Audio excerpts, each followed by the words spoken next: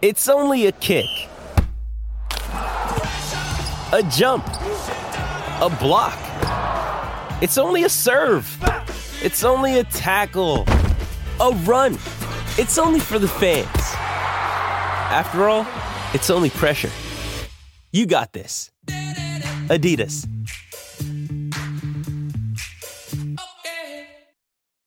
When you need mealtime inspiration, it's worth shopping Kroger, where you'll find over 30,000 mouth-watering choices that excite your inner foodie. And no matter what tasty choice you make, you'll enjoy our everyday low prices, plus extra ways to save, like digital coupons worth over $600 each week. You can also save up to $1 off per gallon at the pump with fuel points. More savings and more inspiring flavors make shopping Kroger worth it every time. Kroger, fresh for everyone. Fuel restrictions apply. All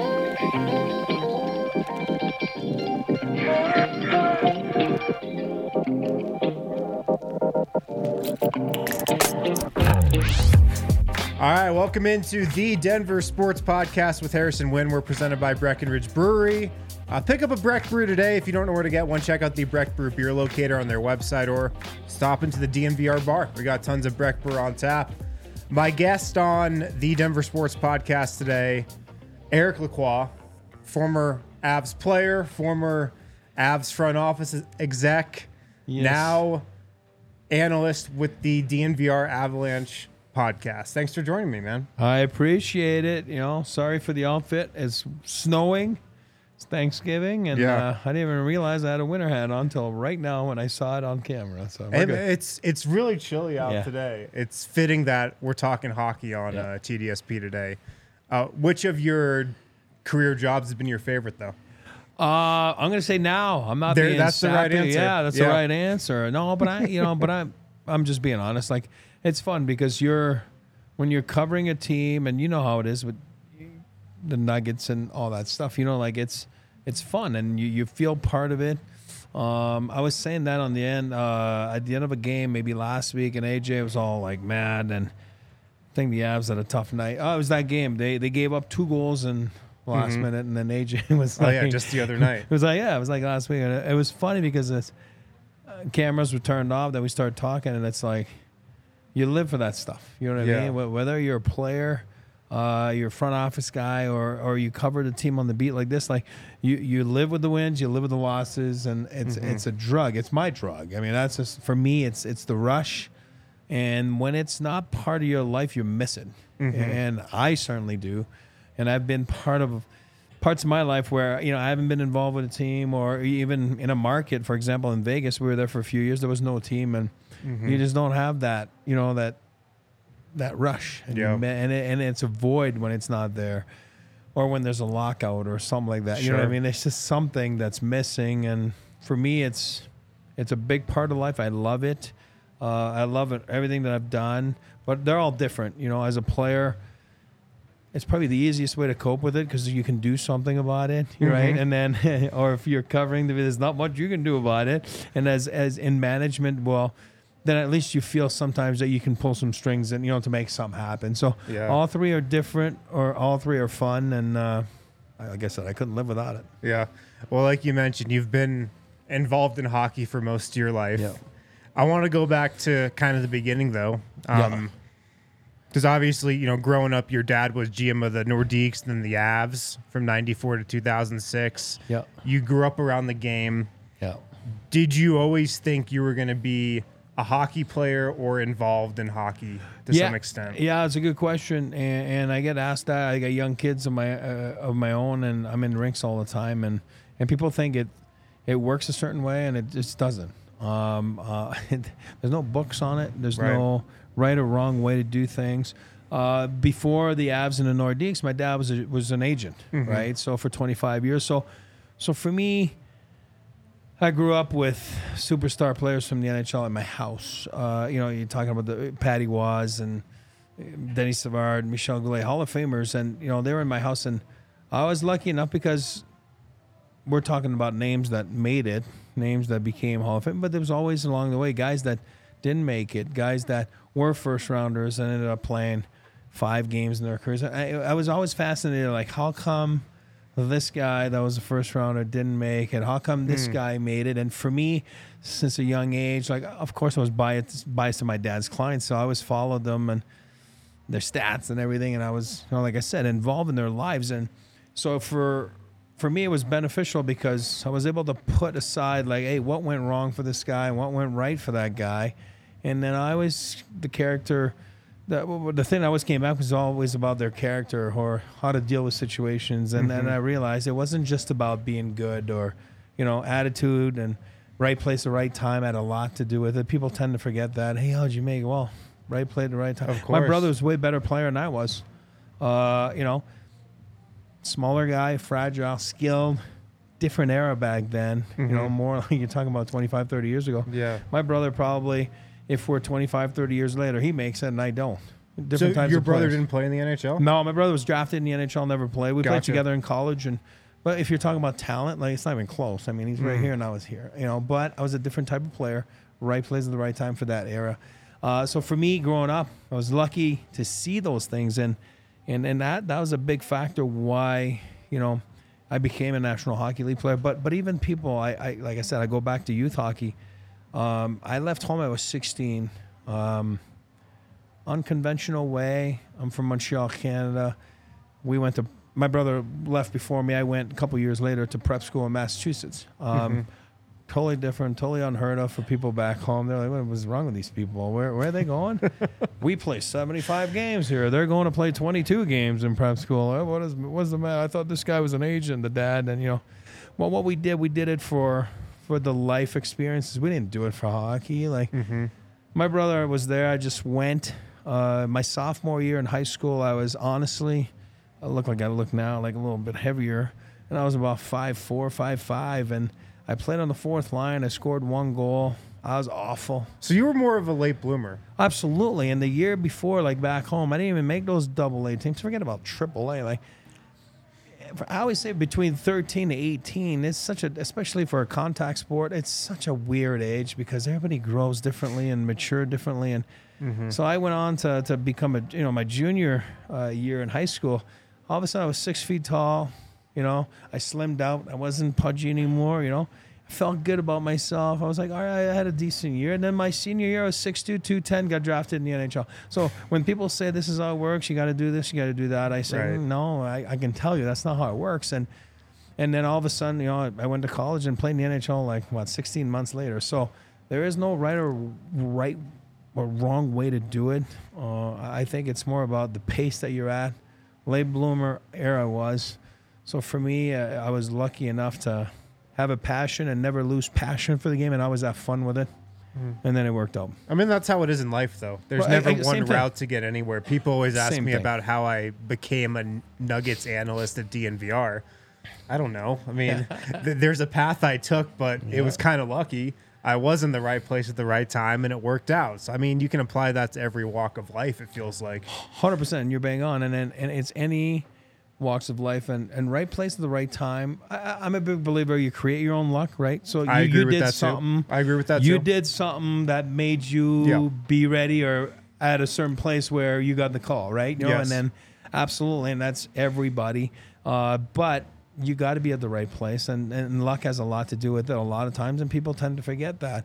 And then they look back and either they're jealous or they go, oh, that's awesome. Or they go, oh, God, he got so lucky. Well, then do something about it yourself, too, to see if you can put yourself in that situation where it can happen to yourself, too. Was there a moment that you look back on and you thought, okay, I can be in the NHL. I can make it. Is there a moment that comes to mind? Yeah, it's a great question. My dad was an agent. Like I said, we always did that. Always us. It was grades first. For me, I'm not going to tell you I was the greatest student, but we always made sure that we were good in school, and it was going to open doors in life. And so I graduated my senior year in high school, and my dad was an agent. So my roommate in high school was from California. So my brother, that was already in college, big movie buffs, and we, and again, I'm going back to my brother. Why did he go to prep school in Montreal? I don't know if you guys remember the Dead Poets Society, the movie, and my brother loved it, and I was, I want to go to prep school, and that's what he did. And then I just, that's the truth. And then I just followed him a couple years later, and now my dad's an agent. Every year the draft used to be in Montreal. give and take. NHL draft has always been in Montreal. So all those years, I was talking about that earlier, I used to go with my dad and his clients and, kind of be the gopher and run around if they ever need anything. And my dad always had, high-profile clients and first-rounders. And so that year, we just graduated. My brother had been in college. Where are we going? We're going to L.A. because the draft was in Vancouver.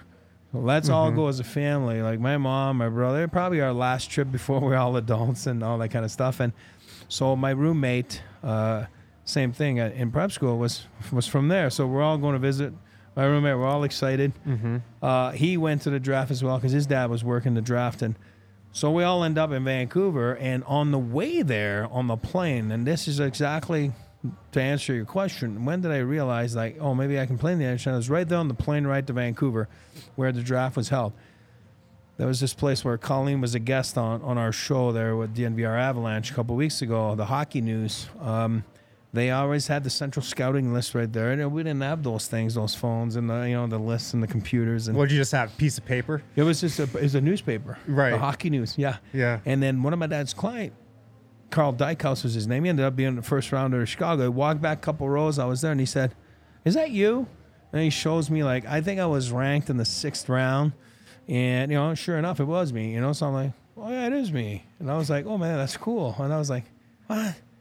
I could get drafted?" And that was so weird. And so you didn't know that you were thought of highly at all up until that point? I had no idea. You know what I mean? And then we landed. And then I told my mom, not my dad, because I know what he would have said. No, that's just not how it works. My dad was always about, if you're not going to be a first rounder, you don't go to the draft. But we were going there as a family, and that was it. So I told my mom, I'm like, hey, we got to go get a suit when I get there. What if? You know what I mean? And what if?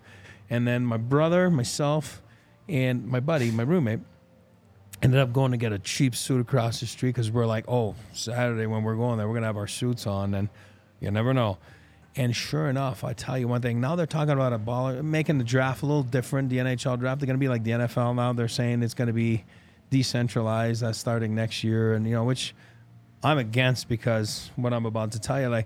So we were there, and I don't know, the first round's over. That takes forever. And then the next day is the second, third. Back then, there was only 23 teams when I got drafted. Now there's 32, but I'm old. I'm just giving out my age right now. And then all of a sudden, there was a dozen rounds. And then sure enough, in the 7th round, we're on the concourse at BC Place, this football stadium. That's where the draft was that year in Vancouver. And you hear on the microphone, from Governor Dummer Academy, which is my prep school. And I looked at my buddy, and in our minds, we were the 2 best players on the team, you know what I mean? And then Mike Gilbert, and I'm like, what? It wasn't either of us. So we looked at each other like, what? Gilly? Wow! So we were so pumped for our buddy. So we ran down 5 feet. There was a payphone, called him. Gilly, you just got drafted by the New York Islanders. And, and he was like, what? And he was a baseball player. Ended up playing baseball, on a full ride at, I don't remember where, but he was a great athlete. And then we were like, Gilly? It was the weirdest thing in the world. And then all of a sudden, as we're on the phone with him, Toronto had the next pick, the 7th round. And then they're like, from Governor Dummer Academy. And I mean, you're talking about those small prep schools in Massachusetts. So my buddy and I looked at each other like, oh, now it's definitely, and that was my name. And then I swear, may stop shocking to some of you, but I had 3 hot dogs, I had mustard right here, and I'm like, I heard my name, and I'm like, whoa! Wearing the cheap suit. Oh, I'm wearing the cheap suit, and I ran down those stairs, man. I jumped the boards, or whatever it was, and I went there, and I was so pumped. They gave me a jersey. I shook their hands, and that's why I say the draft is such a fun experience. You know what I mean? And it was awesome, and that's when I realized, I'm like, oh my god, maybe I can play one day. And then I never thought about it till then. And to make the story even better, a few rounds later, my roommate got drafted by Toronto, same team, and then my brother got drafted by New York Islanders. So it ended up being a great night. That's we incredible. walked out of there, we had our jerseys, we felt like $1 million. Wow. We thought we were so cool, and it was fun. I love the NHL draft, to your point. Yeah. Because they're the only sport that does the draft that way. Yeah. Where everybody is just in the same arena on the floor there. Awesome. And then they all walk up to the stage. You shake their hands with the jersey. Yeah.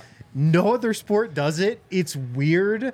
It's not how you would normally think to do it. Yeah. But I'm with you. I love it. So I hope they don't go and away even from to it. finish on that, like, to be honest with you, like, even to keep going with that question you asked me, when did you know? I remember going around the table there, and they're all there, right? Because there's, everybody and the staff. You probably have like 12, 15 guys around the table, and you go shake everybody's hand. And I remember thinking, like, well, I'm going to make these guys proud. You know what I mean? Yeah. Because then for me, it gave me that satisfaction. Like, all right, these guys believe in me somehow. Maybe I am good. I don't know. And that's when I realized, but I won't disappoint them. And I remember shaking their hands, and that stayed with me. So I think it's a big piece of, I mean, they're going to take it away. It kind of stinks, but it is what it is. Yeah. So you get drafted by Toronto. You wind up in Denver a couple years later. Yeah. What were your emotions? What were you feeling? Did you get traded to Denver? Did you sign? You got traded here? Yeah. So your dad traded for you. Yeah, he did. What was that whole experience like? It's kind of crazy. So I am in Toronto. I end up playing for them a little bit. Then I get traded to LA, and then I have a good start to my career in LA. I've been there a few seasons. Yeah, played with like Wayne Gretzky. Yeah, I played with Wayne. Awesome. He's the best. Whatever. I was awesome, and then all of a sudden they got, you're talking about stripping down a team, like they traded everybody from Wayne to Yari Curry, Marty McSorley, Rick Talk. I mean, the list went on. And Rob Blake, former Av, I was living with him at his house, and he was such a great guy. And we were told, like, oh, okay, we're the young guys, and we're going to be, the foundation. Not that I was a cornerstone of a franchise, but we're talking about, like, leadership with the younger guys. I mean, I was younger, but I'd been now with the team for a few years. And we were told that, hey, we're going to strip it down, but we're going to turn things around, and everything's going to go well. And you guys are a big part of it. Again, Blakey here and me here. It's a big difference. We're talking about a real Hall of Famer, not me. And then, but it was great. And he went home to visit his parents in Simcoe, Ontario, because it was the summer. And then I was in the hot tub. The draft was in St. Louis. There was another kid there at the house, and he came over and he said, hey, Sam McMaster's on the phone, which was our GM at the time. And I'm like, so I'm thinking, yeah, that is real funny. You know what I mean? I'm in the hot tub. It's like 3 o'clock in the afternoon, and it was like a Friday or Saturday. Anyway. He gives me the phone, so I'm thinking it's Rob Blakey. So I'm like, hey, Sammy boy, and it's my GM, and I'm being very disrespectful. Like, hey, how's things going? Then I realize, like, after maybe 20 seconds, like, oh boy. You realize the tone isn't a very happy one. That's not Rob Blake. You know what I mean? And my heart sank, and I was like, oh my God, I got traded. Yeah. Right? Because why is he calling me from St. Louis? You know what I mean? He's not asking me who they're going to draft. Like, you know what I mean? Like, so then he's like, no, this is a serious conversation. And I remember I was like, huh? And he's like, we've dealt your services. And I'm like, I was crushed, right? I couldn't hear anything. It goes blind again. You're just like, oh my God, I just built this thing. Like, why am I being dealt again? And he's like, well, where you're going. So it's nice. Thank you for your services. And I'm like, what was that? Rewind that. Where am I going? He goes, well, you know where you're going. And I'm like, nope, I have no idea. Why would I know where you're going? You're calling me to tell me I've been traded. And I'm so hurt right there because I'm so depressed that I got traded. Like, it's been 30 seconds, but I still can't get over it. There's a buzz in my ear. And then he's like, well, you know where you're going. And again, I'm like, nope, I don't know where I'm going. He goes, well, Colorado. And I'm like, where? He's like, Colorado. And I'm like, I said, Colorado? What?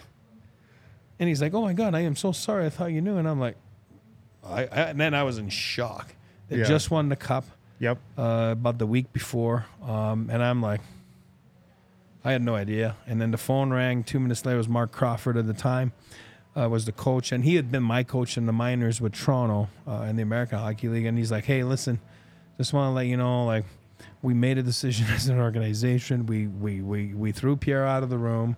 Again, this is what they told me. And, we decided that we made the trade for you. It has nothing to do with him, obviously. And, again, it helped that I'd been established in the league for a while now. Yeah, so you it was were different. a real player. It was different, and then, but that came in and it was so different and it was so weird. And I remember going like, wow, this is so weird. And then people thought I knew. And of course, my mom didn't even know. And she's in the same house as him. And my dad was not the most media friendly guy, right? Not because he didn't like it. He respected the media. He just kept everything to himself under the vest. And, whether it was a big deal or a smaller deal like this. And it ended up being awesome, to be honest with you, because for me, and my wife's from here, met her here. My kids are all born here. Denver became our home. Denver's, the Avalanche are a big part of our history, our family, and love being part of that team.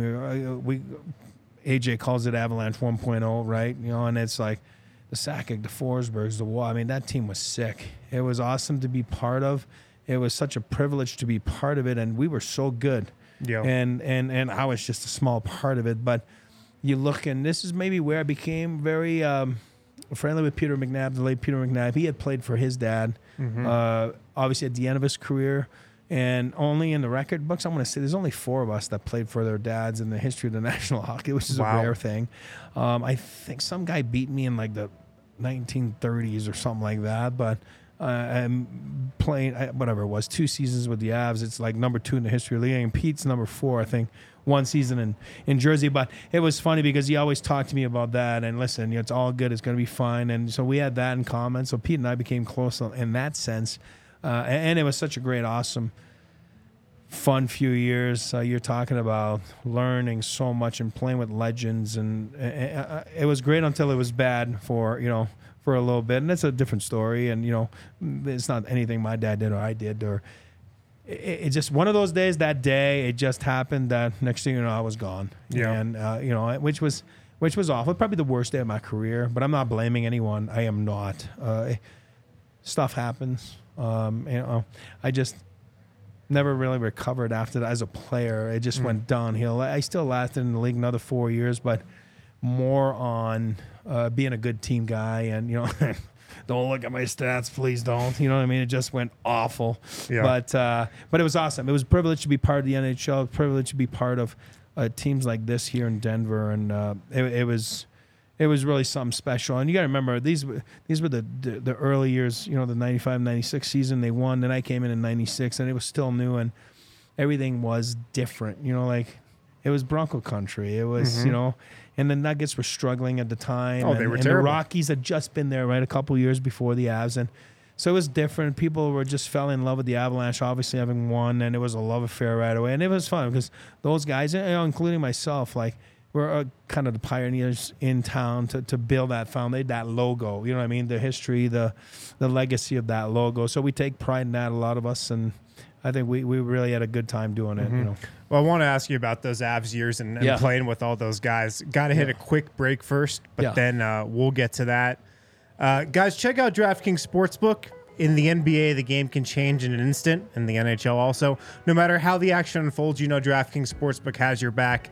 This week, new customers can score $150 instantly in bonus bets just for betting $5 on basketball. Win or lose, you get an instant dub. Nuggets taking on the Rockets tonight, in-season tournament, so you can throw down $5 on that game. If you're a new user, instantly get $150 in bonus bets. Download the DraftKings Sportsbook app now. Use code DNVR. New customers get $150 instantly in bonus bets for betting just $5 on basketball, only on DraftKings Sportsbook with code DNVR. The crown is yours. Also, make sure to check out Breckenridge Brewery, the official beer of DNVR. If you're local, stop into the DNVR bar. We got tons of Breck Brew on tap. If you're not local, check out the Breck Brew beer locator. Just type in your zip code. It tells you exactly where to get Breckenridge Brewery, no matter where you are. So make sure to check out Breck Brew, the official beer of DNVR. All right, back here on the Denver Sports Podcast, special guest Eric Lacroix. So your Avalanche years, you get here right after they win the Stanley Cup. Yep. You're on a loaded team. Joe Sakic, Forsberg, Patrick Waugh. What was it like playing with those guys?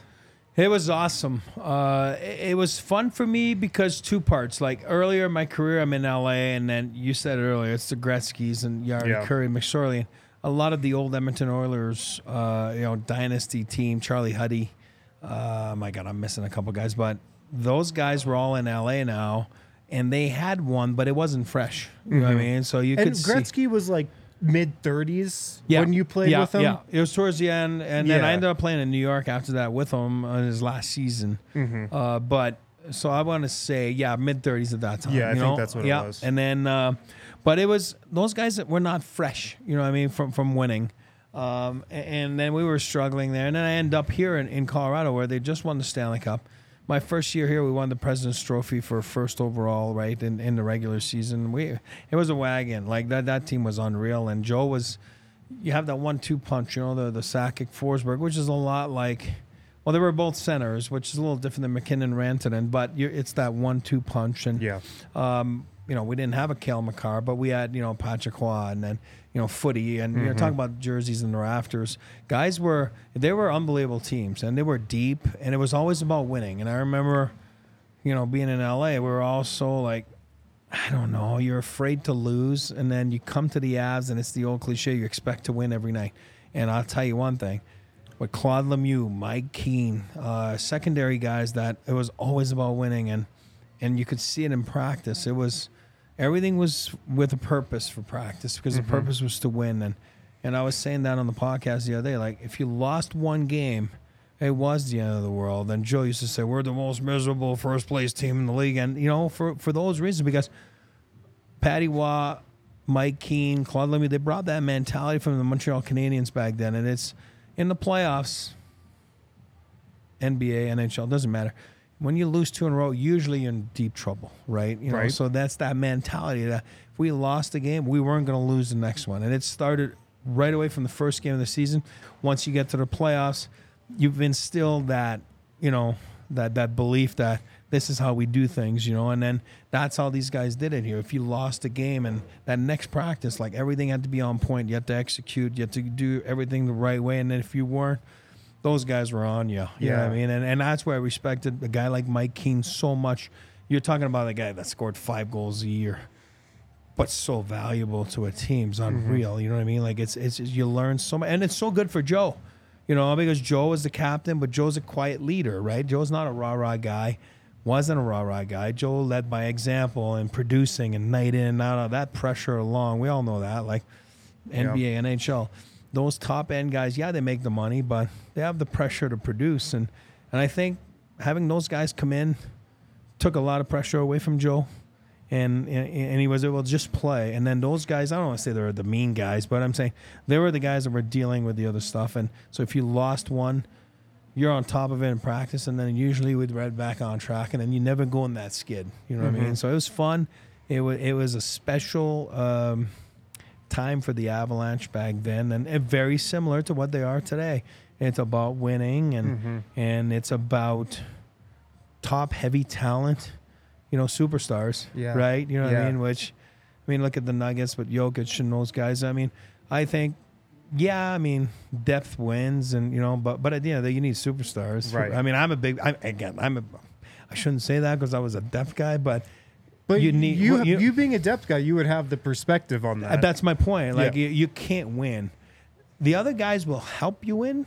The big guys will make you win. Yeah. And it's hard to win without the big guys. And I mean, I don't know. I believe in every sport is that way. Whether it's baseball, I mean, whoever it is, the cream always rises to the top. They live for the moment.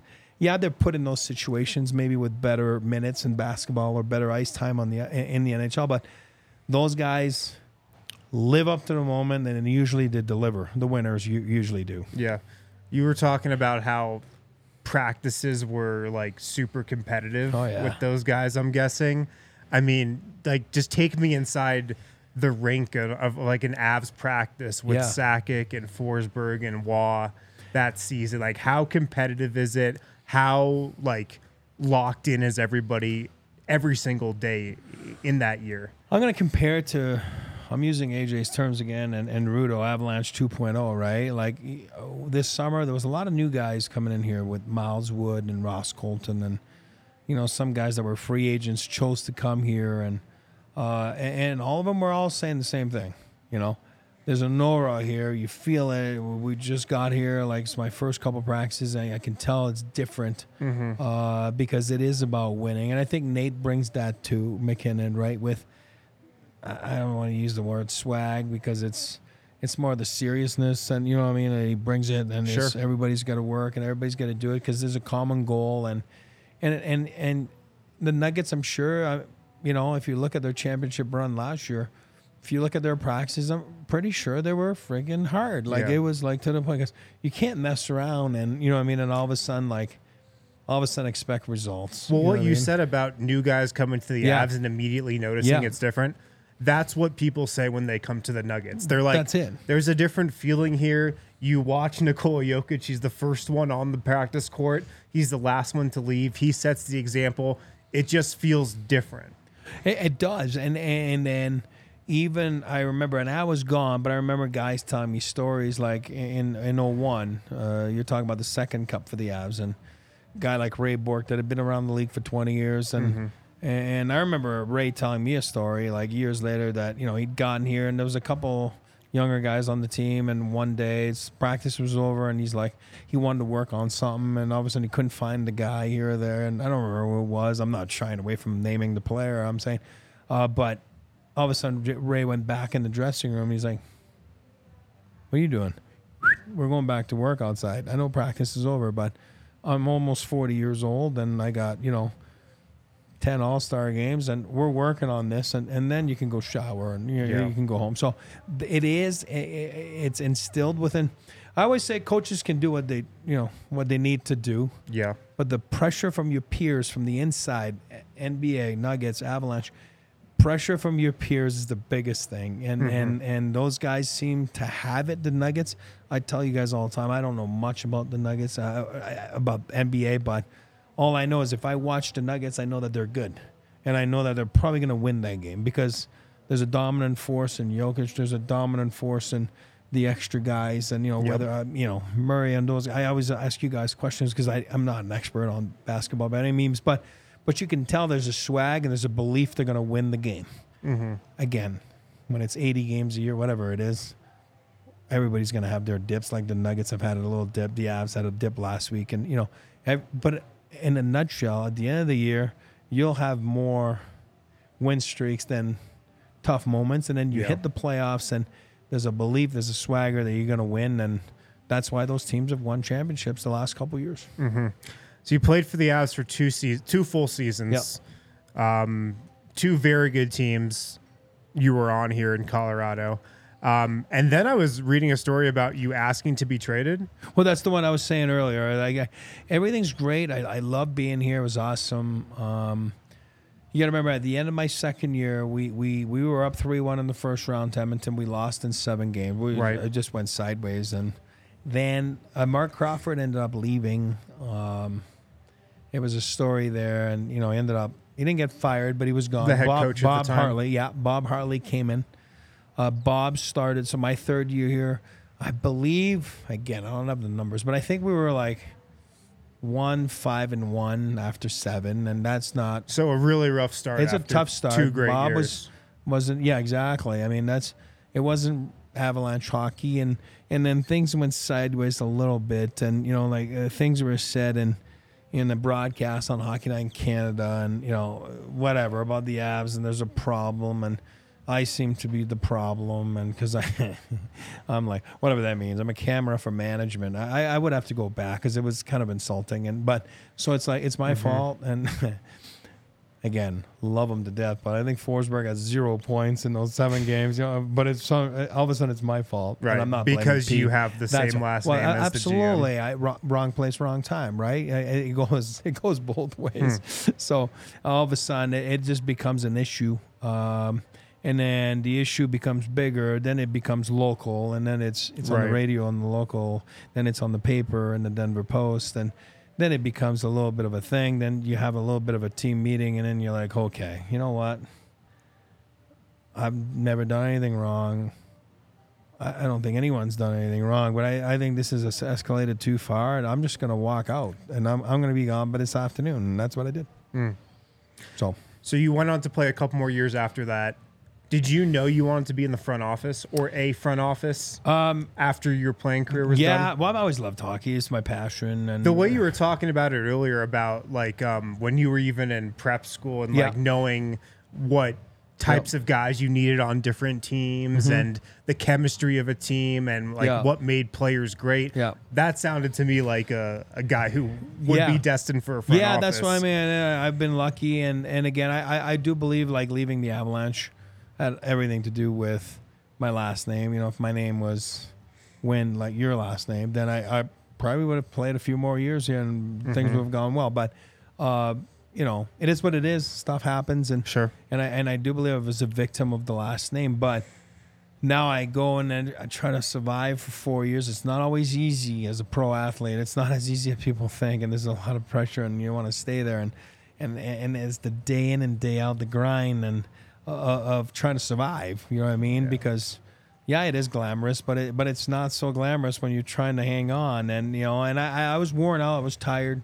I finished in Ottawa, and we lost in the first round. We were the best team in 01 in the East. It should have been an Avalanche versus Ottawa in the final. It would have been unreal. You know what I mean? And then we lost in the first round in Toronto. We were a young team. We lost 4 straight. Then I was a little bit,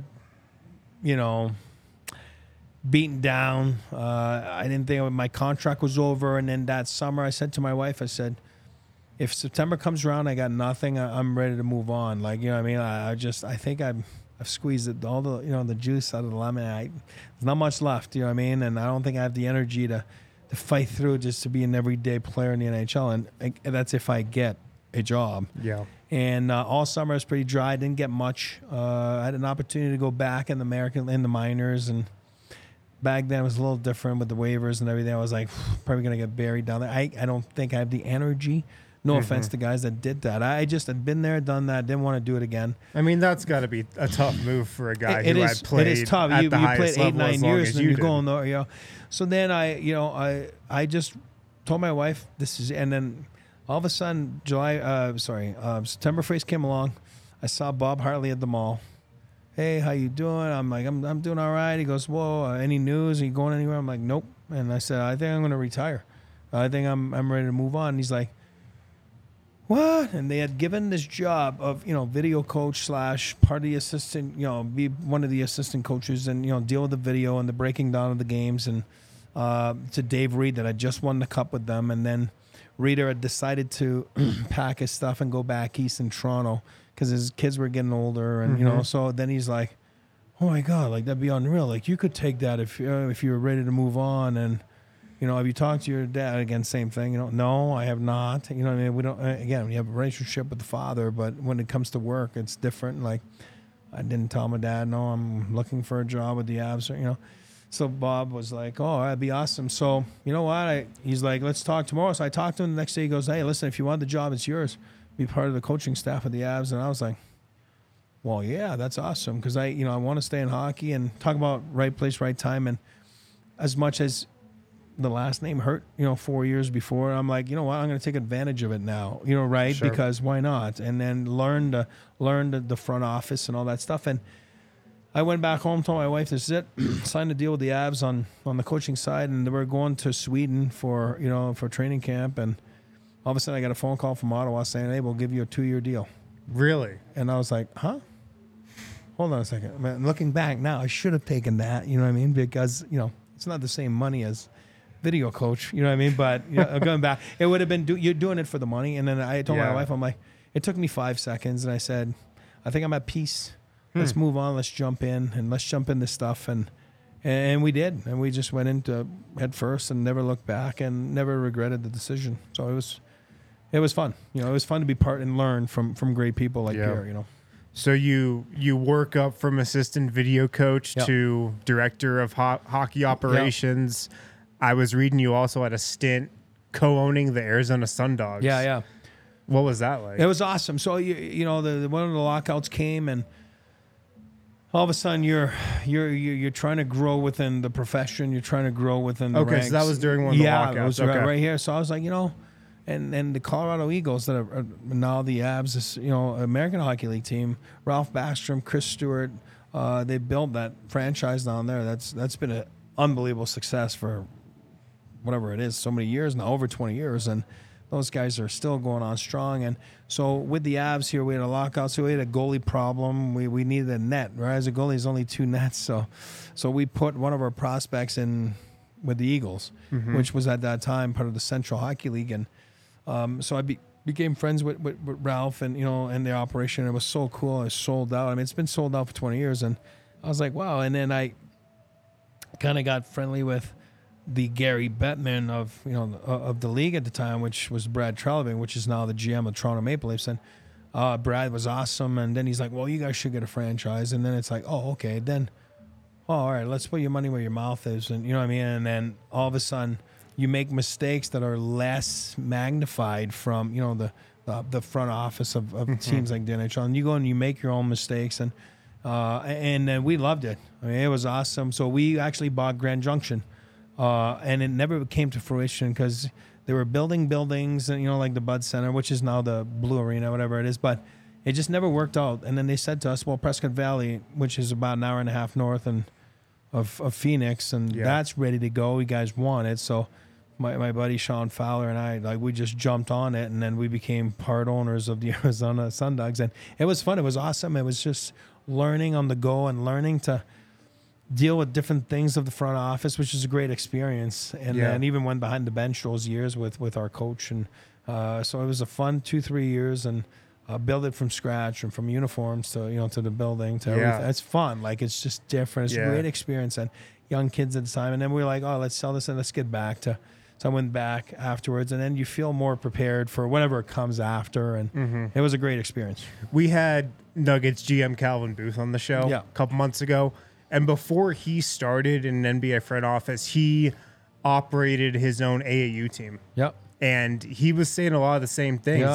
You get to actually see how you would want to run a team, but with way less stakes. Way less magnified. You know what I mean? But he even talked about the uniforms and just how he wanted to set everything up and run everything. And I think he believes that gave him a nice base level of how he wanted to eventually run things when he ascended to the top of the NBA. And here's the difference probably between him and myself. We got to do it, and we took so much pride in building the logo and using companies here that, Adrenaline back then which had done the logo for the Nuggets and the Avs, obviously, and those companies, and it was from scratch, and that's why it's like a baby, right? You take so much pride of it. But what I learned a lot about myself in there too, because I'm not gonna lie to you and tell you, I never thought about becoming a GM in the NHL, because you're like, oh, I'm so lucky right now. And you got to remember, at that time we had Craig Billington as well, that just kind of stepped away last summer with the Avalanche, and Biller was obviously a backup goalie here, and really kind of enjoyed my dad. My dad enjoyed him, and we always told him, when your career is over, come and talk to me. And that's what Biller did. And went and talked to my dad when his career was over. And I remember Pierre telling Biller and myself, not that he thought he was the man. He's saying, I'm going to give you guys opportunities. He called it the Harvard education of hockey. We're going to let you guys touch everything. So even here within the building, we would go deal with the minor league team. We would go deal with the prospects, go deal with ticket sales, go deal with cranky sports people like, Mark Wagner, guys like that in finance. And you're learning so much. And then that's kind of what piqued at me to try something in the minor leagues where it's less magnified. And I learned a lot about myself. They're saying, oh my God, I could never be a GM. Not a chance. You know what I mean? It's true. And I was like, it's not my personality. It's not me. I'm when I was playing, I'm a secondary guy. I'm a bottom six guy. And I'm a guy that can help others. And I became very realistic about what my job was going to be over the years. And I never stepped outside. The toughest thing sometimes is to evaluate yourself, right? As a player. Absolutely. 100%, right? And then I realized, this is not what I am. And so I always went for, no, I can be, a secondary, third, fourth guy, not a top end guy. And I always stuck within my limits. And that's why I think I always had, fun and always respected others for the job that they do. Because those are tough seats. I'm sure he talked about it.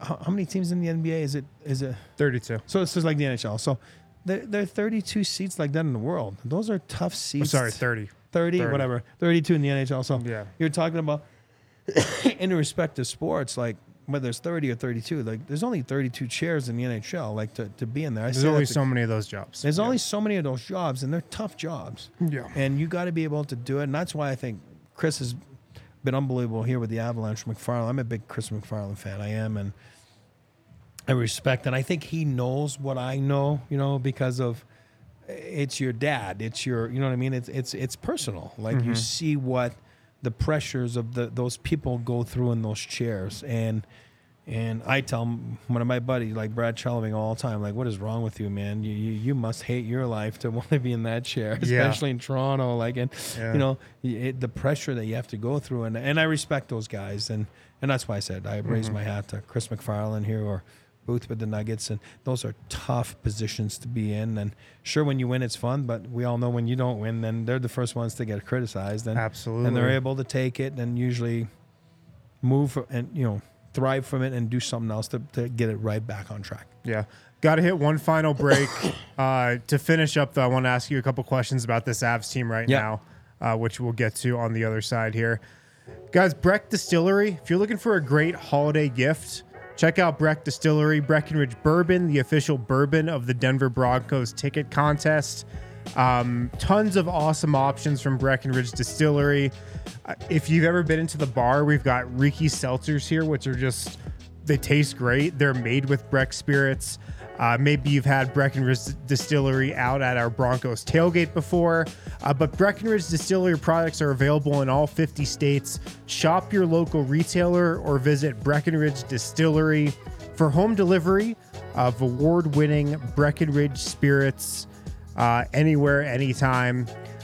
Breck Distillery, an awesome product. We drink it a lot here in the bar. So if you're looking for a holiday gift, Breckenridge Bourbon, Breckenridge Distillery, they got tons of great options for anybody. Also want to tell you guys about Factor meal kits. I got sent a bunch of these a couple weeks ago. I got sent like 5 or 6 Factor meal kits. 5 days later, they were all gone. 2 minutes in a microwave, that's all these take. And they're actually legit good. I've had a lot of like pre-made meal stuff before. These Factor meal kits are really good. Great variety. If you're too busy throughout your daily life to cook, just pop these in the microwave for 2 minutes. They're good to go. So head to factormeals.com/DNVR50. /DNVR50. Get 50% off. Code DNVR50 at factormeals.com. /DNVR50 to get 50% off your order. All right, back here on the Denver Sports Podcast with Harrison Wynn, special guest Eric Lacroix. This Avs team, in my amateur hockey watcher opinion, it has some similarities to, the great Avs teams we were talking about in terms of just the star power. How do you think Nathan MacKinnon and Cale Makar compared to like the star power and just the culture that a Joe Sakic and Peter Forsberg established when you were their teammates? So similar, and that's why it's 1.0, 2.0. Built very similarly, with star power. I think Joe's got a lot to do with it, and I love the fact how Joe did it the last 10 years is by being true to himself. He's not trying to be someone. He wasn't trying to be, for example, Pierre, his GM that he had for a lot of years here. So he's doing it his way, because that's who he is, and he's not trying to be somebody else. You can look back and take different things that you've learned over the years, but at the end, if you're trying to copycat someone, it's not going to work. And I think that's why I love Chris McFarland so much, too, as much as what he's doing right now with the team. He's not trying to be Joe, even though Joe's still there when I'm saying this, but there's a combination, and you got to act the way you are as a person, and I think that's what's been great. And then if you look at those teams, they're so heavy, and then the superstars produce, and they put the pressure on themselves, and that's why I have so much respect back then for Joe and Peter and Patrick, and because it was always about winning. It was never about individuals. It was about winning. It was about the team, and success came with it, and everybody respected one another. It sounds to be like it's the same thing now. They're so fun to watch now. They're so well built. Cale Makar, so humble, and so. And I'm not saying Nate, but everybody's different, right? Nate's more serial, and then Rantanen's more goofy, and which is nice. And everybody has their own personalities, and no different than Jokic and all those guys. But it's fun to see because they want to do it for each other. Yeah, they want to win. It's about winning. And if you go back at that Avalanche 1.0, maybe if you look at that 10 years, whatever, 10-year segment. Yeah, they won 2 cups. They've lost I don't know, 5-6 times in the conference final. I I do believe that this 10-year segment, for this Avalanche squad, starting with a couple years ago, yeah, they can easily win, two. And you go back and if you talk to these guys, I was gone by then, but they always go back and they're like, we should have won 3 or 4. You know what I mean? They lost to Dallas twice. And so there was an 06 and 01 and 96 and then 01. But, the 98, 99, they feel that it slipped away from them.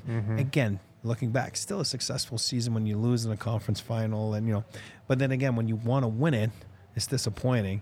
I do believe this edition can have that span of 10 years, where, hopefully they win 2, but I do believe they'll win more than 2 if they don't let like a third or a fourth one slip away, like, that 1.0 where those guys are just as good now as that edition back then. And they're fun to watch. They're young, salary cap era, a little different than back then, but they're so well built right now that the core's intact and they're going to be good for years to come.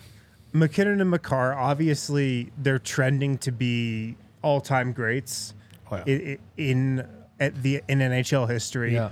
How high do you think they can climb on some of these all-time lists? Like, I'm obviously not a hockey historian, but top 10 defensemen of all time. Yeah. Can Cale Makar, can he eventually break into that tier of just greatness? And I'll say something that doesn't make me a genius or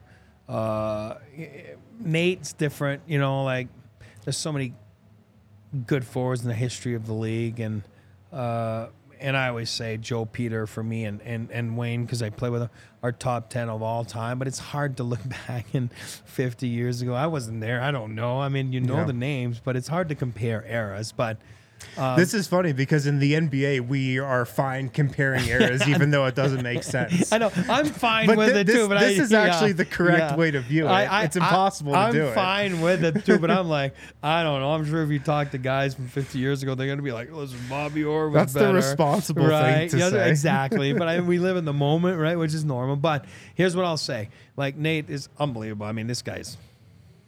He has 11 points in 5 games last week, and everybody thinks he's in a slump. And it's like, really? Like, which is a lot for hockey, right? But Makar, I'm going to say this, and I said it before, and I'll say it again. It doesn't make me a genius because a lot of people are starting to say it. He's so young. I think when it's all said and done, I think he just breaks every record book. I mean, he is so different, so special. And I say it all the time. I got a crush on him as a player. Like, I'm at Family Sports. I watch him. I'm like, things he does in practice. I'm like, this is not right. This is not. It shouldn't be legal. Like, nobody else can do what he does, and people try to emulate him or do the same thing as him. And it's funny because in youth hockey, I get mad at those young kids, and they're like, well, Cale Makar did. I'm like, I know, but you're not Cale Makar. He's Cale Makar. He's Cale Makar. And it doesn't make you a bad player because you feel so bad telling the kid that. But it's like, yeah, it's not going to work for you. And you might end up being a National Hockey League player, but this is Cale Makar. This would be if, like, a young kid tried to do a Sombor shuffle like Nikola Jokic You see does. what I mean? It's just like, bro, you're not Jokic, So I think when it's all said and done, and some people are starting to say it too, and I say with confidence, I think he breaks everything and he ends up, one of the greatest of all time on the back end because he's so different, he's so unique, and it's so different than everybody else before him. He's paving the way for basically how 25, 30 minutes, which is a lot in hockey, like out of 60, if you play, he just controls the game the whole time. That's why. And I'm not taking anything away from Nate or Mikko or high-end guys like that. But this guy makes it where it's like, whoa. I think when it's all said and done, he'll be right there at the top. Who are some of your favorite Avs guys to watch that aren't, the top end star talent guys? Well, I love Logan O'Connor. I think everybody can attest to that. Like, everybody, rooting for him. It's like undrafted guy and played at DU and he just works every shift. And I like guys like that. I like I really like Colton and Wood, what they're providing, which for me was a little bit what I had to do, Sure. So you kind of see yourself a little bit in those guys. Those guys are so much better than me, and, it's not what I'm saying, but it's fun to watch that. And then, of course, Nate and those guys and Cale, but one guy that I've always liked, and I really like him, is Rantanen. You know, and again, I wasn't close to being Rantanen, but I just like the way he plays the game, the way his ascension to the top of the league's been like this, and he gets better every year. You know, and you're talking about, he's not a first overall pick, he's a 10th overall pick, still pretty, but it's not like, you know, a generational guy, but he's turning into a cornerstone of a franchise, and that's an outstanding pick by the Avs like a few years back, and you know, played some time in the American League just to learn his craft. And I enjoy him because I think he's clutch. I think he respects the game. He seems to have a good time doing it. And again, I don't know him personally. I've said hi to him a couple times, but very impressed by that guy. And if you look back, you're like, oh, he's a winger. I was a winger. Like, oh my God, if I could have been good, I would have liked to be him. You know what I mean? And again, but I respect all those other guys. But Rantanen would be my guy. Nice. I mean, I have a million more questions, but that's all the time we got. You're good, man. I told you I can go all day. Yeah. You weren't lying. Eric, appreciate you coming on and giving us some time and dropping some knowledge. Guys, thanks for tuning in. If you're watching live, leave us a quick thumbs up, subscribe to the channel. We'd really appreciate it. And we'll be back with another guest next week on the Denver Sports Podcast. Talk to you guys then. All silly like the mayor.